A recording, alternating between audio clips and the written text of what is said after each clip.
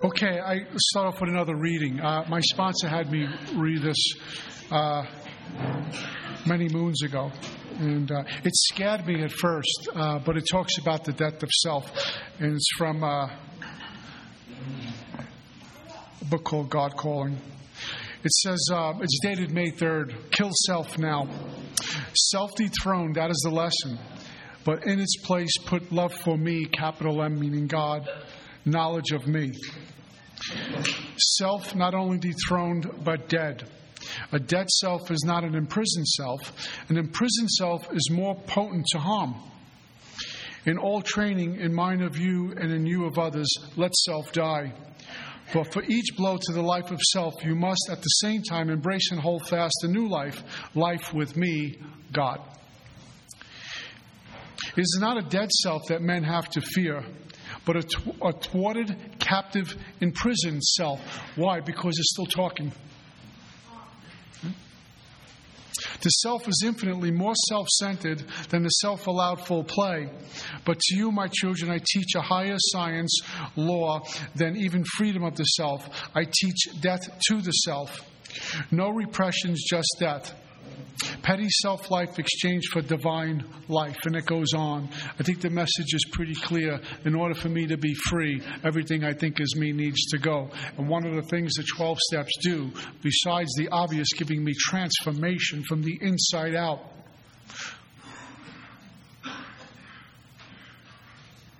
everything that I thought was me dies. What was taught to me by my sponsors over and over and over in different ways, in different language, that I need to go. I'm in this treatment center business, and I tell guys when they come in that the guy sitting in the chair has got to go. And they think, exit the room. I say, no, he's got to die. And then they get angry with me because they think I'm wishing them something bad. But I'm not. I'm trying to set them free. And when I sit with the new guy, when I'm working with the new guy, a new recruit, not the retreads who've been here a while, who are really sometimes very difficult because you got to help them unlearn everything they learned. But the newbie, the guy just walks in for the first time and is pretty banged up because of alcoholism. I let him know this guy, the one I'm talking to, has got to die. Everything about you is wrong. And we have to get to everything that's right, which is what God created, and you can't do that on your own. I don't have the power to do it. You don't have the power to do it. What we need to do is walk to God and let Him do the conversion, the transformation, the spiritual revolution. And only that way will it happen. And that's based on my own experience of trying lots of different avenues to change. But I need to be, our book says, willing to let go absolutely. Without reservations. Am I willing to go all in? Be a journeyman or woman. If I go down to the beach and kind of put my foot in the water, I'm not going to tell you I went swimming, because if I did, I was a liar. I just got a little taste of the water. I just put my foot in. But I need to go in and swim. And when I come back and tell you I went swimming, is a big difference. I experienced all of it. Which is what we need to do with this. All in. Journeymen, journeywomen. And only through the gift of desperation is that going to happen. And very often we can look, I did, wanting to have a relationship with God and trying to seek God out. And we will think, as I did, that God's going to come to me in some great epiphany, which He will. Or I need to meditate for, long hours and sit in meditation and try to, come on, God, zap me with something. Try to create a vision that I think is God-inspired. I'm just making stuff up, but I think it's God-inspired. And I can't wait to tell the planet that how Moses now, because I had this thing happen, I orchestrated the whole thing. In meditation, we will have visions. We will have God. God will speak to us. And in prayer, we let go of the shackles that have us in bondage, and we will get free. And we need to go into sacred silence and give prayer the dignity and respect and give full attention to God. But Are we saying that when we're tending to our children, washing our car, doing laundry, that I can't experience God there? Isn't God allowing me to do that? Isn't God in every facet of my life? If I think I need to go to some special pilgrimage or certain retreats or some fancy prayer house or sit in Om for 2 hours to experience God, that can be pretty dangerous because I'm ignoring life, where God breathes, where God is. Walking my dog down the block. I'm walking my dog, the glory of God. I'm sober. Oh my, there's God. I'm driving to a meeting, alive and sober, excited to get to my meeting. My car's paid off. I work. God. I'm lying down with someone I love, not shacking up. Dignity, respect, self-worth. Treating others as they would want to be treated, as I want to be treated, I should say. God's in that too. And sometimes we're looking for utopia out there, and it's right in front of me. There's a thing where the master points to the stars, and all the student sees is the hand. Make sense? It's right in front of us. That's why earlier I says, can I be grateful when there's no banquet prepared? Do I need a banquet to be grateful? I'm loved. There's God. Can I be grateful and experience God when I'm hungry and have no money in my pocket? I've been in both places, sober. Right? And it's interesting what happens to me is that in those places where everything was falling apart, the external world as I knew it evaporated. I got married for once, only once. You get married for once, only once, only once. Death till death do us part. Boom, marriage blows up. Oh my God. I'm out of work. She takes the money, the house, and all this stuff's just erupting. Happened to me a couple of times with financial hardship. The only place I can turn back to is God. Have you forsaken me? Have you left me? What did I do wrong? Argue. Manipulate, try to manipulate God, bargain with God, through all these things you do. But at some point you say, I'm done. I don't care what you do because I'm not doing a good job. And in that place, a force feeding of humility always turned out to be the most intimate moments that I've had with my God. And in that, I felt somehow I'm going to get past this. I'm going to get through this. And I didn't know how. I just knew it was going to happen. A blind faith, if you will, in very intimate moments with this power called God, which gave birth for me to challenging a slogan that we say often, this leap of faith. We always hear, it's a leap of faith. And I'll just share my experience out of hardships. No such thing as a leap of faith for me. God demonstrated himself, revealed himself, if you will, through incredible difficulties in my life. Where change was a must. Relocation was about to happen. A new part of my life was about to develop. From marriage to single, if you will. From living in New Jersey to moving to Texas, or living in New Jersey and moving to Florida, whatever it might be. From having money to having no money. God inspired me to move. God put the invitations in front of me. God took away. By the way, we think sometimes we say God's always giving, God's always given. God giving sometimes by taking away is the way he gives. Like if my child is running around the house with a knife thinking it's a toy, I take it away because I'm giving him love in doing so. I'm a caring parent. So God's way of sometimes giving is sometimes saying, I got to take that away from you because it's about to take you on a path. And we say, well, I'm making all this money. Why are you taking this from me? Because it's just enough money not to need God. That's why. Huh? And so I feel I'm taking this leap. But God has really said, okay, go. And there is no gravity in God's world, so God's in the middle of this leap. There's no grab that's going to catch me. I'm not going to fall. With God's love, it's a very easy cushion landing. We make it difficult. And who's going to get me on the other side leap? Who's waiting for me? God. It's just change. It's no leap. And then if you really have an experience God, you truly believe in God with all your heart and soul. As difficult as this is right now, I know God's going to take me to it and through it. And I'm going to be okay. I'm not going to harm anyone along the way either. Whatever it might be. Now, that's not going to be easy, right? Because the mind's going to kick in. It's going to show up and say, hey, wait a minute. This is a little too spiritual for me. I know those AA people mean well, but this is real life now. You need to do what you need to do. How's that always worked out for you? This is new territory. And one of the things, step 9, when we enter into this place of making amends and then enter the world of the Spirit, I went from everything I knew to a place of unknown, uncharted territory. It's like Captain Kirk on Star Trek. I'm going to a place I didn't know before. This is uncharted territory. And here, left is right and right is left and up is down and down is up. It's the spirit of the universe. We have no clue until we get there and start to experience it. You want to not be popular?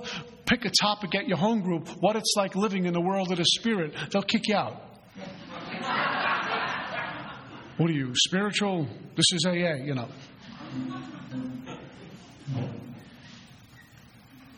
So I have this list from my fourth step. All the harms I've done to other people. But there might be more. One of the things I've learned about the 8-step list, I might have a list of, let's say 50 people that I've harmed. That doesn't mean for the rest of my life it's only going to be 50 people. Once I complete that, I'm done for good and all. Because God will reveal to us more as we go along. Go through the work a few times, might come up with some new amends.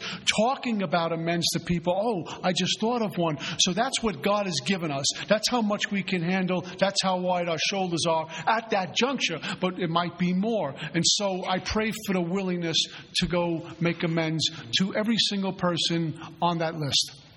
And step 9 is going to say no, because you're going to cause more harm in so doing. But I need to acquire willingness to go see everyone on that list. So that's what I do. I sit in prayer and ask God for the willingness to go to any lengths, the willingness to go see these people. Drug dealers, gangsters, whatever they might be. Step 9 is going to say no. But I need to show up to 9 with a spirit of willingness. It might mean I'm looking at maybe getting locked up for this. Am I willing, yes or no? The rubber hit the road again. Doesn't mean we're going to go to jail. Doesn't mean we're going to go do this. I just need to be willing. I need to get free here, because if not, I'm going to drink. I'm going to wind up in jail anyway, or dead. I really have nothing to lose. So I write out this 8-step and I stop praying to make amends to everyone on that list. And I seek counsel. Seek counsel with the sponsor. Go over the amends with the sponsor. Get some feedback. They have more experience with it. I don't just rush out there to get a 9-step notch on my belt to come back and share everyone and have to go back and make amends for making the first amends. You got to be real careful here. We're in deep water. And we need to go to the boss as well, because his timing is perfect. My timing is always off. I'm a dollar late and a day shy. Am I willing to take this walk? I'm going to be going back to people I don't even like, that I have resentments with. Our book says, how to approach the man we hated will arise. A lot of us have one of these. I had a few of them, one in particular. He showed up on my list. I'm not going, because he still did this to me. And I told my sponsor about it. You need to write more inventory. I still didn't want to go see this guy. And then God did for me what I couldn't do for myself. I was in a restaurant one time. And in the back of the restaurant, there was a banquet room. And they were just standing, these 2 men were standing right outside the banquet room. Remember that landlord I talked about, that I had the studio apartment in his house and I trashed it and he threw me out? Didn't pay rent, borrowed money, didn't pay from him, cursed him out, cursed his whole family out. Guess who was running the party in the back of this restaurant in the banquet room? This guy. So here I am sober doing this work, and this guy's standing no more than where those windows are back there. And this guy's eyeballing me with his friend from across the room. I had to get out of the restaurant. I was not free. And I called my sponsor. I told him what happened. I said, I think he was talking about me. He says, wouldn't you be talking about you if you saw you in a restaurant? So I wrote inventory. And then I prayed. Our book says the most difficult ones seem to be the most beneficial, these challenging ones. So I wrote more inventory and I prayed for the willingness to go see this guy. And I'm praying for the willingness, praying for the willingness, praying for the willingness. And one Sunday morning I got up and I got dressed, put a sport jacket on, a pair of slacks, a nice shirt, and out I went. I was on my way to see this guy. Because I was told when you go make an amends, don't get dressed like you're going to commit a felony when the meeting's over. You go be the best copy of this big book that they can see.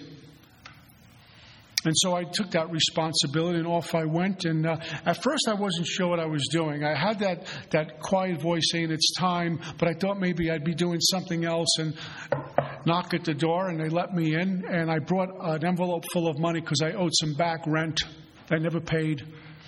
And I was self-supporting through my own contributions, and I took some money with me, and they invited me in. They sat me down, and I spoke to them. And what I told them, I didn't tell them, if I don't make this amends, I may not drink. I don't introduce an amends like that. That sounds like it's all about me, doesn't it? But I let them know in a way, a kind and loving way, about the harms I caused. I have no right to drag someone through the mud. And when it comes to relationships with the opposite sex, past relationships, guys, we need to really remember this one. We don't need to remind Mary of the one-night stand. She knows about it, and she might be living a clean life now. We don't need to kick that around and make her feel worse. And the same for the women. We don't need to do that. Maybe she had an affair with you. We don't need to drag her through the mud. They know why we're there, if we're supposed to be there. And we simply say, I just didn't treat you like a lady, and I wasn't a gentleman. They know what we're talking about. We have no right to save my own skin at someone else's expense. Huh? So there I was, and I told them the harms I was clear on in the most loving way I can. They reminded me of a few I forgot. And I remember I gave them the money, because the money is not mine. In fact, if they didn't take it, I would really have to give it to a charity. It's not my money I'm stealing. And I stole enough from people and the universe I have to put back. That's my job as an awakened spirit here. So we met for a little bit. And quite frankly, they were thrilled for my life, and even more thrilled I didn't live in their basement apartment anymore. And then something indeed miraculous happened to me. Something that I try to share from a million of these podiums, but I just don't do it well. Because I'm trying to describe a God experience. And again, our book comes alive. When it says these difficult ones seem to be the most beneficial, we get fed in abundance, and it's a life-changing experience. Our book is really trying to describe something that's indescribable. I left their house, and what happened, I remember leaving the house. And the next thing I remember was me walking to my car, but my shoes weren't really touching the concrete, the pavement. And I remember feeling lit up. Like someone turned on this bright spotlight in my soul, just lit up, this yellow, golden kind of light. And I remember my eyes filled up with water, with tears. Like if anyone's ever stood in the presence, it's overwhelming. And I can't remember really walking back to my car. I remember I was kind of floaty. Now, I don't know how long this experience lasted, if it was 5 seconds, if it was a while. But I lived about a 15, 20-minute drive from where this guy lived. Until this day, I can't remember the drive. I don't remember the drive. Except for this moment, walking to my car. That was euphoric. And I felt right, clean, connected, things like that, healed, safe, love. Next thing I know, I'm putting the key in the door to my apartment. And I didn't run around the house and, oh my God, call my sponsor. It was just something that was very intimate and personal. I eventually I did tell my sponsor about it.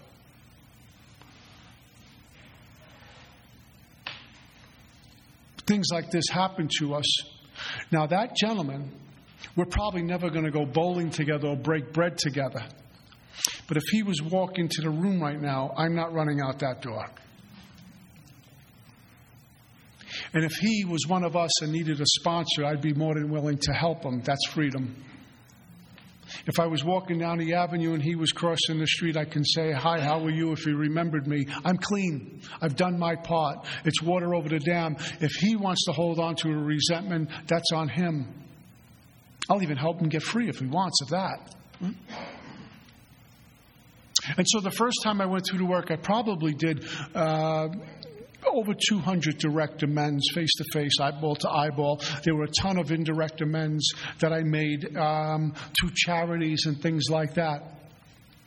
The most difficult ones also on an emotional level with the immediate family. You always hurt the ones you love the most. Now how that goes, right? How do I make amends to my dad who saw it all pretty much anyway, most of it? How do I make amends to my two younger brothers who looked at me as a hero growing up, the protector, and I became this thing and stole from them? Or my grandparents, I stole their wedding rings and things like that. How do you fix that? How do you really fix that? I stole my grandparents' wedding rings. My dad eventually got them back because he knew the hock shop I went to, knew the people who ran it. But how do you even getting them back, how do you replace what I just ripped off? My grandparents were old and they couldn't have the rings on their fingers anymore, so they had them in a little cup in this china closet. And my grandparents were married maybe 60 years, whatever it was, before they both passed. I ripped that off. That was their memory, their token. My grandmother would show it every once in a while. I ripped them off of that because I needed money.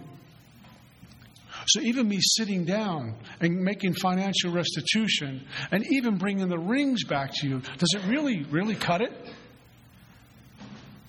The work begins now because I don't steal anymore. You're allowed to trust me in your home. You know how we are, right? We go fill out an application or something, accidentally walk out of the office with the pen. What do we all do? Run back. I got your pen. I took it. Sorry. Give it back. They look at us like it's a pen. You must be in AA. Right?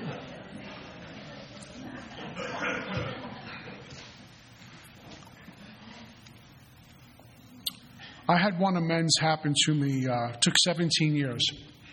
I was in this hospital in Long Island, New York. And I'm praying for the willingness to complete the list, except when to do so with them or others. And I went over the wall one time. I was trying to AMA, ran away from treatment.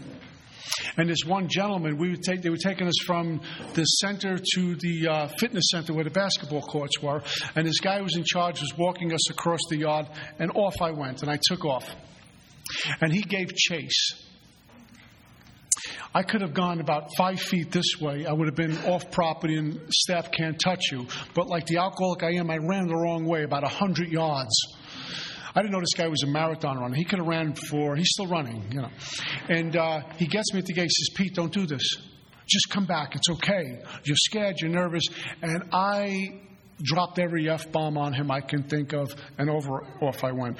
He almost lost his job over this. When I came back to treatment, they says, you got him in a lot of hot water. He's supposed to keep you guys from doing that, and he almost lost his job. He got written up by his supervisor and all this other jazz. I don't care. Well, I get sober and I care.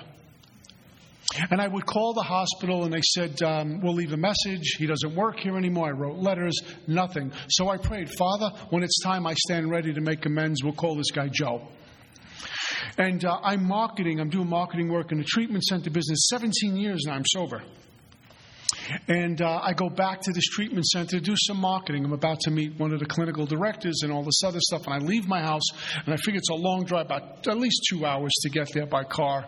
So I give myself ample time. And as you would know, I show up in like 15 minutes, right? I get there really early.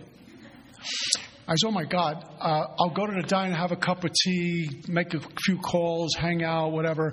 And Spirit says, no, you're going in. Now, when God says you're going in, you're going in. You're frustrated, can't figure it out, but you're going. You know when you do something, I don't know why I'm doing this, but I'm doing it. Or someone comes to you in meditation, you call them, and they say, oh, my God, you called it a great time. God does this stuff. I get my duffel bag, get out of the truck, I'm walking in, and who's walking out of the door? Joe. Now I know why I was supposed to go in. Call to duty. I didn't have to say, what am I going to say? I'm making amends. I'm actively making amends. And I I talk to him, and I asked him if I can have some time. He remembered me immediately. I don't know if it was good or bad. And I made my approach. Approach is getting with you, and amends is the repairing of it. I was able to make the approach and make the amends. And he was thrilled I was in the business. The treatment center business. He was thrilled I was sober. And he had expressed to me, because I said, anything else you need to tell me? What can I do to make this right? He expressed to me that you're one of the guys we knew were going to die. And I obviously was sober 17 years, and I let him know that. And then he let me know that he was in recovery, something I never knew. We gave a hug. He went about his life. I went about my life. I haven't seen him since, but it's been fixed. Recently, there's a social media network out there that we're all on. We always want to be liked every day. You know that one? They like me. I got 5 likes. Throwback Thursday. I really don't care. It's not that important to me.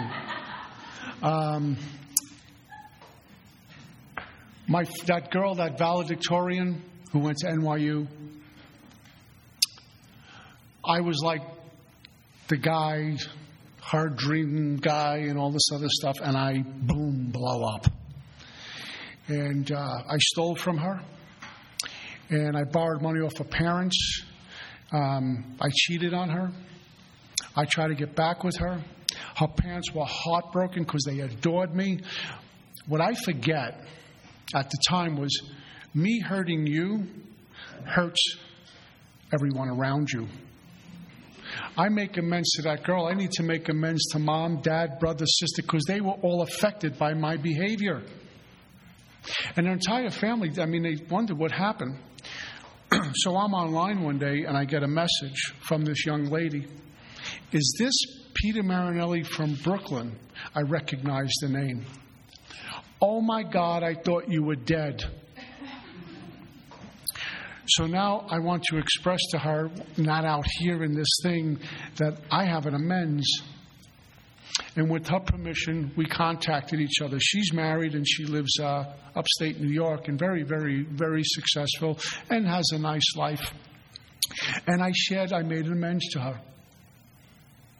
And I asked permission to speak to mom and dad. She says, you don't need to do that. I'll just let them know everything's okay. And I let her know how truly sorry I was, and what can I do to make this right? Is there anything you need to tell me? And she was just so genuinely happy that I was sober. So we wondered, my family talked about you often, whatever happened, this guy's probably dead. We couldn't believe what happened to you the last time we saw you. And she says, but I don't understand this alcoholism thing. She says, you mean you can never even drink wine? I haven't had one of these talks with someone in a long time. Never, ever? I said, I can drink right now, but I can't stop. That's the problem, right? Right. And she got silent, and she says, well, what if someone drinks a bottle or 2 every night? And you tell them to stop drinking because it's driving you crazy, and they fight with you, and then they hide these wine bottles and keep drinking, and they start to get violent, and a couple of DW, and it went on and on and on. I said, well, it sounds like my husband's alcoholic, guaranteed. She says, would you talk to him? I said, absolutely, I will. She got in touch with me a few days later. She approached the subject, and he went ballistic. We wished each other well, and that was done. How many times have I made amends to Joe, and after my amends is done with Joe or Mary or Frank, they say, hey, listen, you go to that A&A place? My niece, my nephew, my son, my daughter has a problem. Can you take them? When I was on the waterfront, I made a ton of amends, drive-by amends. I show up to work and line them up, pay back money and do all these things. And I can't tell you how many of those men suddenly kind of came out and said, my nephew, my son, my daughter, can you take them? They didn't know what AA was. Because this is called A&A. Can you take them for the cure, they would tell me. And I would do things like this, God's work. Another dimension. Make financial amends, personal relationships clean up. Personal relationship amends, finances get cleaned up.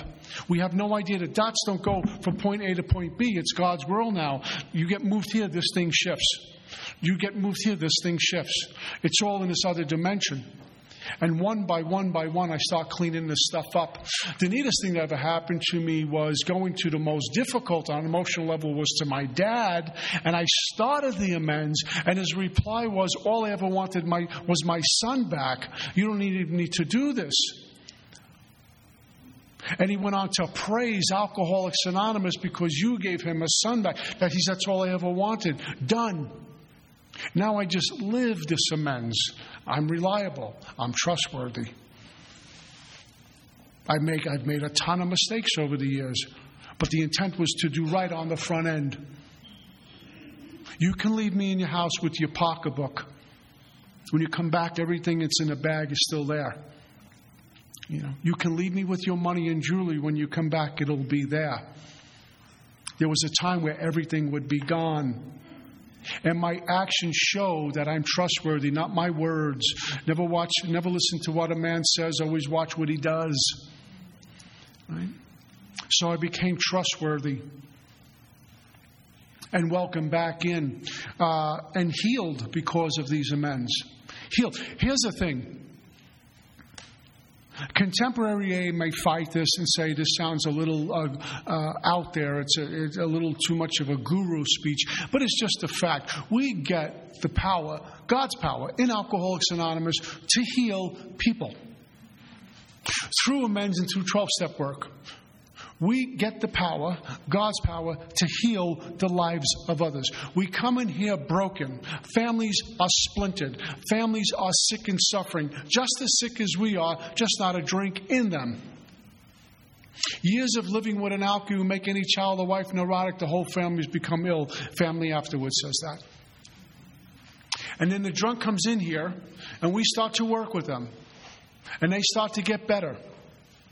And they start to get put back together, and they go back into their family and live this life in their families. And we go visit the family. The whole family has changed. It's been healed. We go back to the places we worked, and we make amends. We become productive members of that community, our work community. And suddenly we're the go-to people. We're reliable, we're dependable, we're trustworthy. When we were on the brink of disaster at one point, this is what we do. Our neighbors would just wish we'd move, and suddenly we get this life, and we start to practice these principles in that affair, and we become good neighbors. We become community members. We become church members. How many of us have not go back to church? How come? Our religious community, how come? We're still holding on to resentment? Good luck. How's that working? Oh, religion, God damn it, I'm not going to go there. I'm a spiritual person, frig them. So I'm going to use a few sick ones to judge the whole thing. It's funny how I don't like being judged. Here's what happened to me in an amends. I'm going through the work with my sponsor, and I'm writing about my problems. I go to church. I go to church. Been doing since I got sober. And my reason for going to church, it was inspired out of a meditation to light 2 candles. One for the sick and suffering in and out of the rooms, and one for my mom. Once a week, religiously, I go to church. Light 2 candles, sit in prayer, meditation, and out I go. Sometimes twice a week, but without a doubt, once a week, 7, 8, 9 years before I had this life-changing experience in meditation. And I'd go to Mass and sometimes not go. Go to Mass, sometimes not go. It was like streaked. these sprees with Mass. And then, like a lot of us, we look at some of the headlines and some of the things that were going on and look at history and say, well, that doesn't work. It's bad. And right now in my country, religion is considered like Satan. I don't know what's going on down there.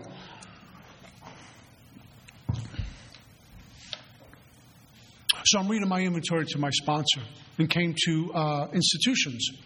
I'm a Catholic. Catholic Church. My resentments, all my causes. Not a problem. Third and fourth column. And my sponsor gives me feedback. This is not a good thing when your sponsor goes, and then gives you feedback. You know you're in for it. And he says to me something like this. This is something how it sounded. He says, Peter, let me ask you a question. And I said, okay. And he says, you go to AA meetings, right? I says, yeah. He's every AA meeting you like? Some meetings are sicker than others? Yeah. Do you like every meeting? I says, no. He's, you have 13 steppers in AA? Yeah. He says, but men and women? Yeah. Some people break singleness of purpose and break traditions, yeah, but you keep going back, yeah, and you keep bringing a solution, yeah, and you keep supporting it and adding to it and nurturing it and doing everything because it's that important to you, right? As yeah, even though it's sick sometimes, yeah. He's, how come you can't do that with church? That silence is what he heard too. I had nothing to say. I had no yeah, but I had nothing. I had nothing to come back. We don't like not having a comeback, even with the sponsor. I had nothing. I dedicate my life to Alcoholics Anonymous in its brokenness, the members. My brokenness, I'm one of the members. We're all some of the plagues, the shenanigans that are going on, some of our meetings. I keep going, and I'll support it. AA was being sued in the paper down in the States not too long ago, some ridiculous thing. There are people who call us a cult. You go online, Google an Alcoholics Anonymous, it's a cult, stay away. All these other things that the people attacking AA. Let them, we're not getting involved in outside issues, right? But I keep going. And he said, how come you can't do that with your church? And I had nothing. He said, you think you've harmed them? I said, well, I've gossiped. In my own head and to some other people. I had to make amends. So we have confession on Saturday. And I go into the confession booth and I do the routine and I let him know why I'm there. God sent this priest in. I said, Father, here's why I'm here. I talked about some things I wasn't so sure about. And I said, but I'm here to make amends. There was no, use it as a, like a screen. There was no screen. It was a room and he turned. And I says, this is what's been going on with me. Why I've stayed away. And I'm shameful about it, but it's the truth. And what can I do to make this right? He didn't say, go tell everyone to come back here. He didn't say, go to those people that you've gossiped about the church to and fix it with them. He said this, I understand. Can you come to church, to Mass tomorrow morning to make amends? Can you just do that? I can do that. He gave me some penance, some prayers to say, and out the door I went. Sunday morning, I walk into Mass. The bells are chiming, and I start to get very emotional. They start, and I start to weep. I cried for as long as Mass is, 50 minutes, the hour. When the whole church did the Lord's Prayer, I was a basket case. I was home. I was forgiven. It was where I belonged. And the second Sunday I went back again. And the third Sunday I went back again. I went back again. And I went back again. I'm starting to learn stand, sit, kneel, stand. It's a little aerobic workout that we do. And it's paradise. Now, I would go sometimes, and I would be sitting in a pew, and I see a couple over there, and they'd be talking about the couple walking in. I said, see what I mean? I hear them gossiping about someone else, or something like that. My second week in Mass, this guy walked in, and this older couple, I can see they were talking poorly about this guy, and I said, we do it in AA too. I was in a position of neutrality, safe and protected. I was there for other reasons. And I went every week, and when I travel, Depending on what time I get home, I'll get to a later Mass, and sometimes I do it on the road. But I get a pass because he says you're doing God's work when you're away. But every Sunday, if I'm home, that's what I do. Then they ask me, can you be a lector and a Eucharistic minister? So I don't only get to read Scripture, I hand out communion. The whole thing doesn't make sense. And since that has happened, I will tell you, at these kind of conferences, it's funny how when we're awake and certain things happen to us, God now sends in people who had the same struggles. I can't tell you how many conferences we're just sitting around having a cup of coffee before the meeting starts, and people start talking about the 11th step. And then they'll ask me, they see me, I have this religious article that I always hold me. They say, you're a Catholic? Whatever religion it is, I'm a Catholic, so I'm talking about that. So am I.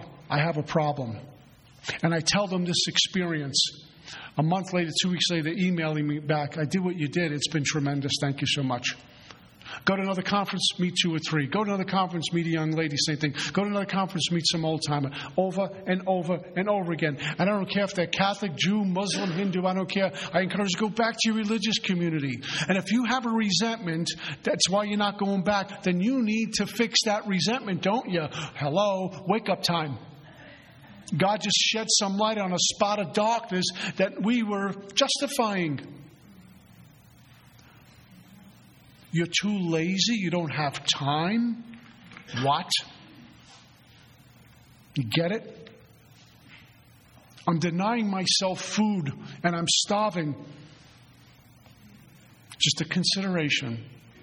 Because I don't want to get any further because I'll stop breaking traditions. But that was my amends to my church community, the religious community.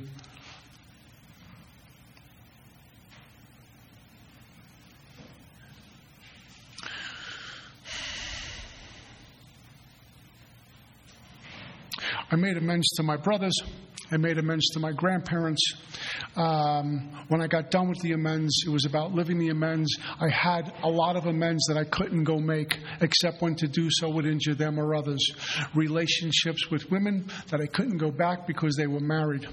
I couldn't knock on the door and say, hey, remember me. Quick story. I was in Brooklyn, and there was a woman on my list, and she was window shopping. And I saw her and says, hey, call her Mary. Mary, remember me? And she made a beeline across. She said, stay away from me. And I wanted to run up to her and say, but I'm a good guy now. I'm here to make amends. And my sponsor said, stay away from her. I saw another woman, I was making amends, and she said to me, my husband is right upstairs. You better get out of here before I call him. People still smart from our injustice to them, and I have no right just showing up and saying, I'm here. Both of those times, my sponsor tore me apart for doing that without counsel. I learned. You got to seek counsel. There are certain people we just can't go to cause more harm in so doing. There's certain employees that I can't go back to and say, hey, I've been stealing with you, and by the way, so is me, Frank, and Bill. I have to get their permission before I show up. I can't implicate other people because I want to keep it clean. I need to get permission. If I'm facing jail, I have to realize if I go to jail, who's going to take care of the wife and kids if I'm in the can? I need to go to the wife and say, listen, I might wind up in jail. Is this okay with you? If she says, yes, go to jail, it's okay. You have a problem in a relationship, right? Certain things to consider, but we seek counsel. As we're cleaning up amends, we enter the world of the Spirit. As we're cleaning up amends. So the thing is, maybe I have 50 amends and I did 20 and I stop. Even though I'm doing step 10, 11, I'm really doing more mechanics than entering the world of the Spirit. So before we go to break, here's a show of hands, just a consideration. How many of us here feel we've had a spiritual awakening as the result of these steps? Okay.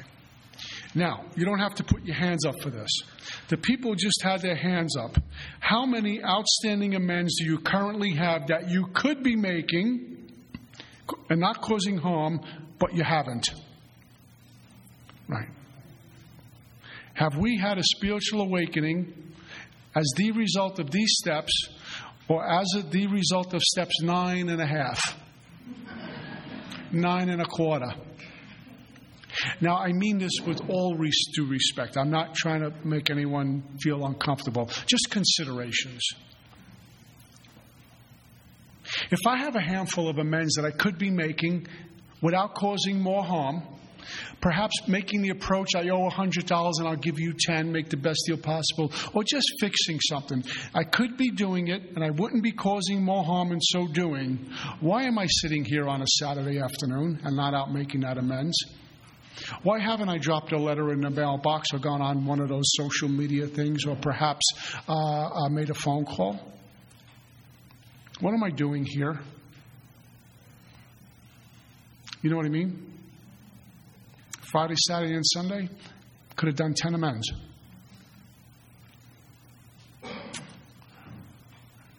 Got my meetings lined up this week. Any amends made this week? This is what my sponsors would tell me. Got any men's appointments this week? No. When was the last amends you made? Oh, I don't remember.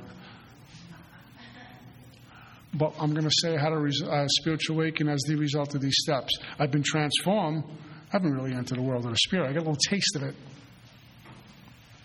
And my ego now was telling me, we'll get to it in time. Now, if I'm actively seeking people, this is the flip side. If I've been trying, I just can't reach these people, that's something different. I've sent letters, I tried some phone calls, sent some emails. I don't know where they are. I've been praying for them. Consider that good. That's a good thing. We just haven't been able to lock in.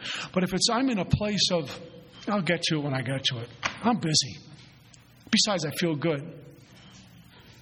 I don't know. Only you can judge how you're doing.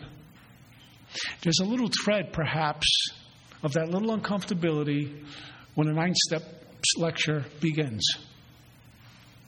Because we know, deep down within, I have a bunch of amends that I could be making that I'm just not making. And I'm not going to cause harm in doing it. I can even begin the financial restitution. I could work on a deal. I could do something than just hanging around. How free do I want to be? Okay, we'll take a break. Thanks.